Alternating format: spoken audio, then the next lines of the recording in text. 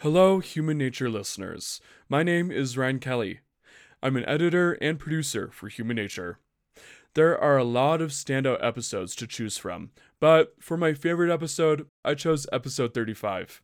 It's called Time Bomb, and I bet plenty of longtime listeners will remember this one. The first time I heard this episode, my jaw was on the floor. It's just such a crazy story. Without giving too much away, it's about a guy who's out snowmobiling with his friends and accidentally drinks antifreeze. That's all I'm gonna say about it. You need to listen to believe the rest. This story is intense, almost unbelievable at times, but also really funny. Brian Corliss is so straightforward and genuine the way he tells this story, and it's one you're not going to forget anytime soon. So, until our new season comes out in July, enjoy episode 35 of HumaNature, Time Bomb. We're wasting time, and I feel like there's a time bomb inside of me that's about ready to go off.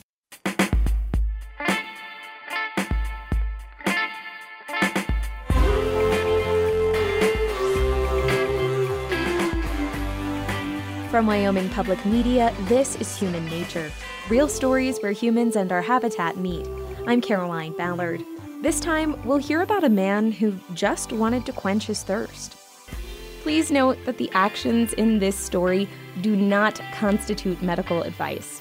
In case of poisoning, seek immediate professional medical attention. Brian Corliss loves to ride snowmobiles. It's just a feeling you can't really describe. It's almost sort of like being on water, being on a machine going that fast over snow, and especially in fresh snow and lots of powder is really fun. And you just get to see so much of the country that you wouldn't otherwise be able to see in the winter. One December day, Brian, his brother David, and his friend Dylan took a couple of snowmobiles up into the Snowy Range Mountains in southern Wyoming to scout out a place to build some snow caves they could camp in later. It was a nice day. We'd been up there quite a few times, and you get up there and it's nice in the morning, and then by the afternoon it's windy. But this day it was pretty nice going in, but then by the time we were coming out, it was kind of starting to snow a little bit, and it wasn't turning into too nice of an afternoon. So we were planning on just going in this day and building the snow cave, and then possibly coming back in the next day or at a later time to spend the night in it. So we got up to where we were going.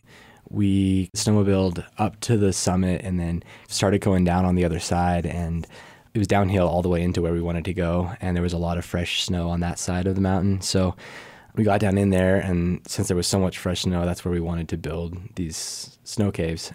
We got down in there and found the spot we thought we wanted and parked our snowmobiles and all got off and unloaded our backpacks and got our shovels out. Found a spot that we wanted to build the cave, and we were all building the snow caves, and I got pretty thirsty, and I went back to the snowmobiles to get some water. And I got back to the snowmobiles, and sitting on the seat of Dylan's snowmobile was what I thought was a bottle of Gatorade. Dylan's snowmobile actually leaked antifreeze, and he knew that whenever he went out, he needed to bring extra antifreeze with him because it would leak, and he would need to, replenish that if we were back in the middle of nowhere. And so instead of bringing the whole big gallon jug of antifreeze with him, he decided to just pour some of it into a Gatorade bottle. So if you know anything about antifreeze, it's usually really colorful. It's kind of a clear, colorful. It looks like Kool-Aid. It's usually blue or red or green. This antifreeze happened to be green, and it was in a melon Gatorade, melon cucumber Gatorade bottle, and it looked exactly like melon cucumber Gatorade. It was just that green, clear. And so I just saw that sitting on the seat of his snowmobile. He'd unloaded it earlier out of his backpack and left it by his snowmobile.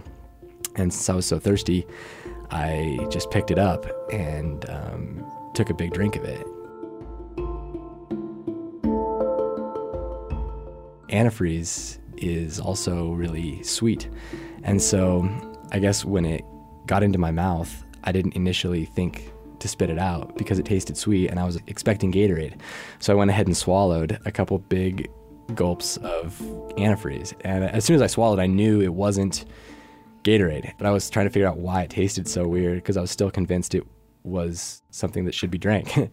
My first thought was that my friend Dylan had put alcohol in his Gatorade or something like that. And so I was like, what the heck? And then all of a sudden I remembered that his sled leaked antifreeze, and that's what he'd put in the Gatorade bottle, and that I just drank a decent amount of antifreeze.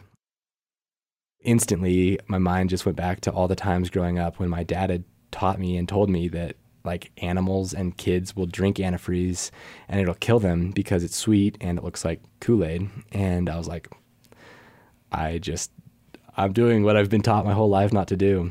I didn't know what to do. I was just sitting there, and I was probably 30 yards away from Dylan and David where they were building the snow cave. So I just like walked back up there to them, and I'm like, hey guys, you'll never believe it, but Dylan, I just drank some of your antifreeze. And Dylan was like, oh my gosh, you're kidding me. And my brother started freaking out. How were you? You said you walked back. Were you calm? Yeah. Well, that's the strange thing. So on the inside, I was like, I just drank something that could potentially kill me. You know, like I've heard all these stories about people or kids or animals dying from drinking antifreeze, and yet I didn't feel anything. You know, like usually if you're in a situation where you're maybe close to dying, you would feel pain or feel, you know, something like that, but I just felt nothing. I just felt fine. And because obviously it wasn't having an effect on me yet, I just drank it. And so it was just kind of a strange in between of feeling no pain and nothing wrong, but at the same time knowing that within a few hours I could be in a bad place.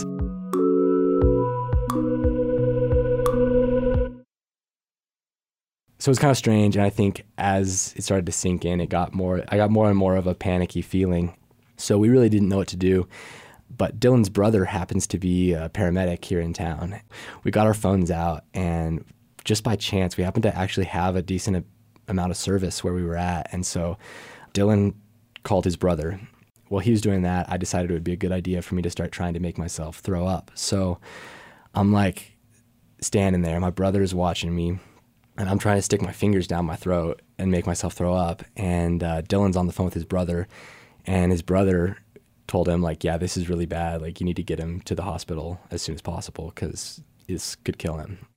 So that was not good news. And I found out that I do not have a strong gag reflex, and so I really couldn't make myself throw up. So I'm just dry heaving and trying to make myself throw up and starting to panic. And then my brother gets the idea that we should call poison control. So we got the number to poison control, and my brother called. It was just so funny because the ladies, you know, my brother had it on speakerphone, and I'm standing there in the middle of the trees making myself throw up, and the lady from poison control is like, you know, like, okay, like, what's the emergency? And my brother's like, you know, he didn't know how to say it. He was like I'm up here in the middle of the Snowy Range Mountains, and my brother just drank a lot of antifreeze, and we're wondering what to do. And the lady's like, okay, what color was it? And all this stuff. And she's like, okay, well, let me look it up. And she looks it up, and instead of being like, okay, remain calm, she was like, oh, this is really bad. And so that was really encouraging. And so just things are going from bad to worse. And she's like, okay, here's what's going to happen. She's like, you're not going to feel anything for about 2 hours. And then after about 2 hours, you're going to start feeling drunk. And she's like, this is like when your kidneys will start shutting down. And so you kind of need to be to the hospital. You have that time frame to kind of get there. And I was like starting to put together all the factors that, I'm in the middle of the mountains. I'm not even by my car. I'm in the middle of nowhere with 2 snowmobiles. I'm like 45 minutes from the car if everything goes well. From there, I'm an extra, hour and a half from town. So I'll never forget, we're just like kind of like, all right, well, let's leave everything and get on the snowmobiles and start getting out of here. My throwing up process wasn't going well. I was drinking a lot of water and just wasn't throwing much up. We get on the snowmobiles and get them started, but like I said earlier, we'd snowmobile downhill all the way in, and there was a lot of fresh snow. Really, snowmobiles are meant just for one person to be on, and mine's a pretty heavy snowmobile, and so me and my brother on my snowmobile trying to get up and out in fresh snow, 5-10 minutes to get the snowmobile unstuck. All of us are like working hard, we're sweating, and at this point, the weather had kind of started to go downhill, and it was starting to like blow and snow a little bit more, and just my snowmobile kept getting stuck. We're wasting time, and I feel like there's a time bomb inside of me that's about ready to go off. I could just really feel the panic kind of start setting in, and I just remember at a certain point really thinking like, all right, like this could be the day that I cease living in this world and, go see Jesus. I just remember thinking that and then being like, well, there's nothing I can do about it. Like all I can do is do my best to get out of here, and really it's out of my control now. So that was a good thing to remember. And we ended up just having to abandon my snowmobile because it got too stuck. All three of us are now on one snowmobile. Dylan's snowmobile is more powerful than mine, and so we were able to get out with his snowmobile and get back to the trail. We finally make it back to the truck, and by the time we were in the truck, it had been an hour and a half. So I've got like 30 minutes here, and I'd say 45 minutes of that was due to the fact my snowmobile getting stuck. At this point, I was just kind of amazed by the situation that I was in, and I couldn't believe it. And I was just sitting there like, well, I don't know what else to do, just, I guess you can't slow time down. Brian's phone had been in and out of service, and it took him getting closer to town to make a call.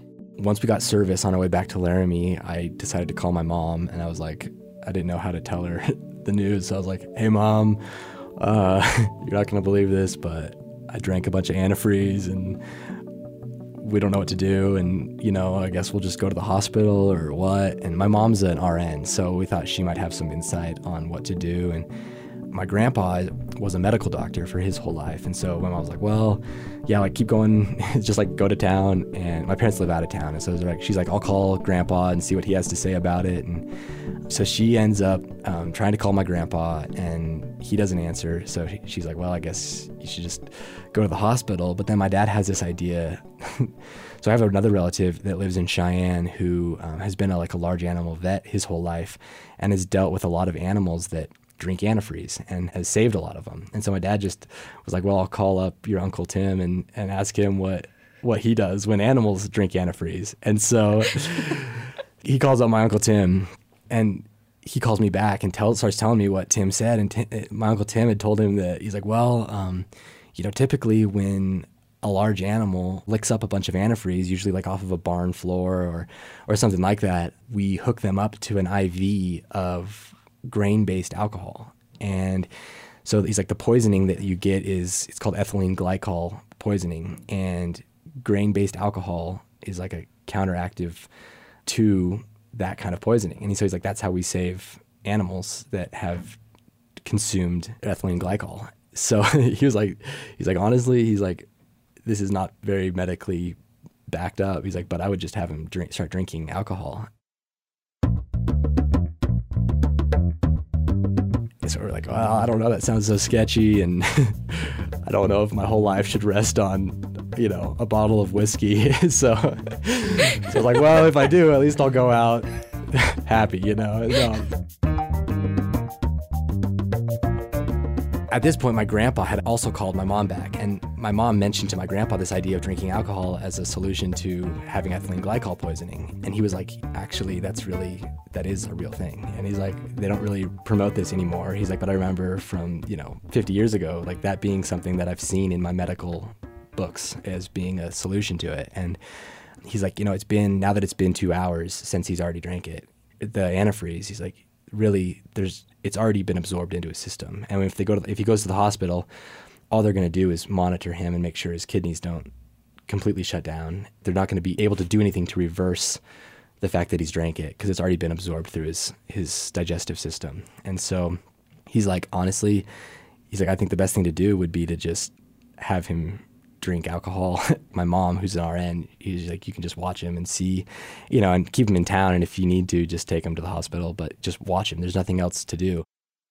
I was sort of sketched out by that. I was like, I think I should go to maybe I should go to the hospital. Like, are you sure? This sounds so sketchy. And how are you feeling at this point when that's sort of like, I guess that's your only option is drink a bunch of alcohol. Right. I was like, I found a lot of humor in it, really. I thought it was hilarious. I mean, there's really nothing I could do, and there's no way to reverse it. So it's just kind of like, well, this is hilarious. By this point, were you starting to feel the effects of it, that sort of drunkenness? Definitely, yeah. So like, felt really dazed and dizzy and pretty out of it. I just remember getting to my friend Dylan's house and like getting out of the truck and like catching my balance and being like, oh my gosh, like I'm definitely feeling exactly what she said. You know, I'd feel like I was drunk.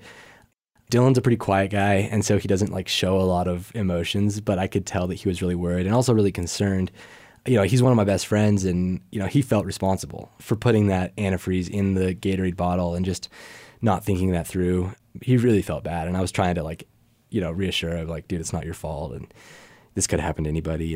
And you know, I just think he was worried that one of his best friends was going to die as a result of him putting some antifreeze in a Gatorade bottle and not labeling it. And my brother was also really concerned, but, you know, I tried to joke around about it and kind of turn it into a lighter situation than it probably was. So we got to Dylan's parents' house, and we told them what was going on and that I needed to drink some alcohol. And like Dylan's parents like definitely don't drink alcohol or anything, so we're like, well, we might have to go to the store and get some. And his mom was like, oh, well, just 1 second. And she goes into the back room and like comes out with this bottle of vodka. And we were like, where did this come from? And she was like, well, I use it for cooking and stuff like that. And you're like, sure. And we're like, yeah, sure. But it was great. And so I started drinking.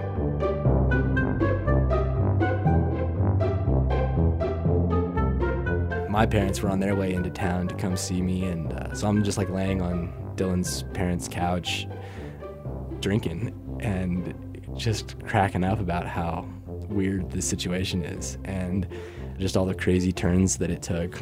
So eventually my parents got into town and just were like, yeah, like this is what we think you should do. And I was like, well, all right, at this point it's too late. Like it's been probably 2.5, 3 hours now. So I was like, well, if I was gonna die on the 2-hour mark, it's coming past, and so we'll see how it goes. And so my parents eventually were like, all right, well, let's just take you home and like keep an eye on you. And from that point, for the next 3 days, my mom just like brought me every hour more alcohol and just made me drink it. So I pretty much just laid on my parents' couch and drank alcohol for 3 days and watched TV, and I felt really crappy for a couple days. I'm imagining just like a pint glass of water, but just filled with vodka and alcohol. Is that what that was? Well, kind of. I mean, I'd pretty much just drink like maybe 2 or 3 shots every hour or something like that.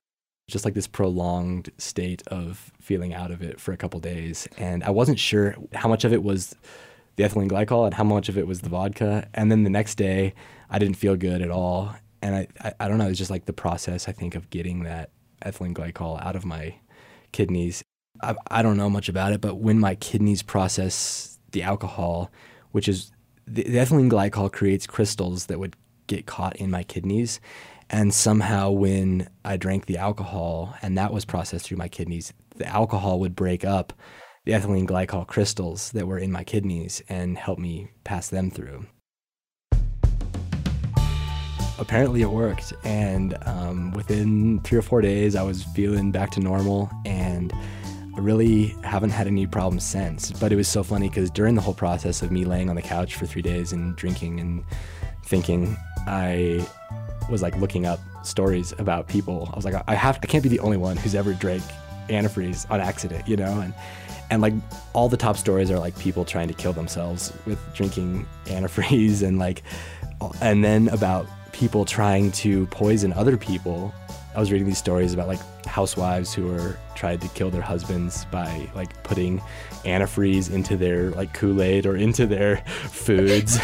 And so I think I'm the only one that was like truly accidentally drank it.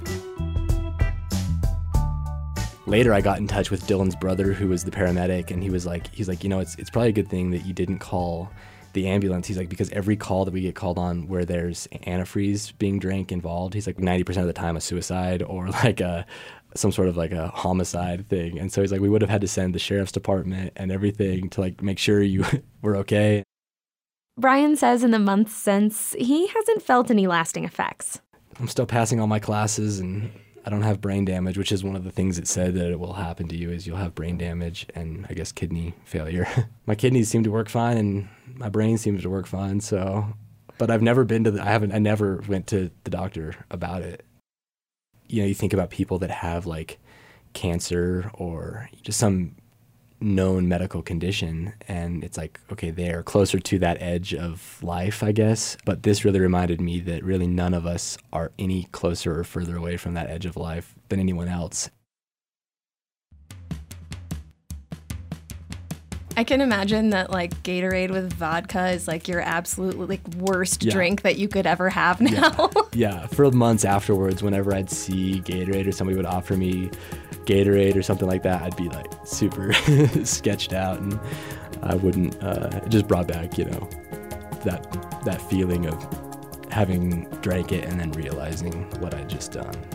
Probably, you know, cured me of that forever, so.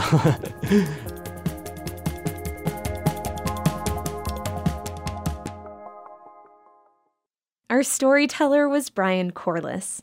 If this story made you thirsty, head on over to our website, humannaturepodcast.org, where you can find a special cocktail recipe created just for this episode. It uses vodka and Gatorade and a couple other ingredients, so you can raise a glass to Brian's health. And before we go, thanks to everyone who donated during our recent fund drive. We received donations and Apple Podcast reviews from more than 40 listeners, including Neil Summerlin from my hometown of Lynchburg, Virginia, Christina Dice from Sequin, Texas, and Christine Shellac from Denver, who says the show makes her cry, laugh, and marvel. Thanks also to Jessica Winans from Springfield, Oregon, David Carroll from Salt Lake City, and David Jurek from Clinton, Pennsylvania. And we also want to give a shout out to Bruce Smith from Bozeman, Montana, whom you can hear in episode 34. And Brian Franklin from Tulsa, Oklahoma. Brian owns Double Shot Coffee Company, and he says he listens while roasting beans. He even sent us a delicious bag of his coffee. So if you're ever in Tulsa, we definitely recommend a cup of Double Shot coffee. I'm Caroline Ballard. The show is produced by Alana Elder, Aaron Jones, Annie Osborne, Anna Rader, and Micah Schweitzer. The theme song is by Caught a Ghost. Human Nature is a production of Wyoming Public Media. It's human nature.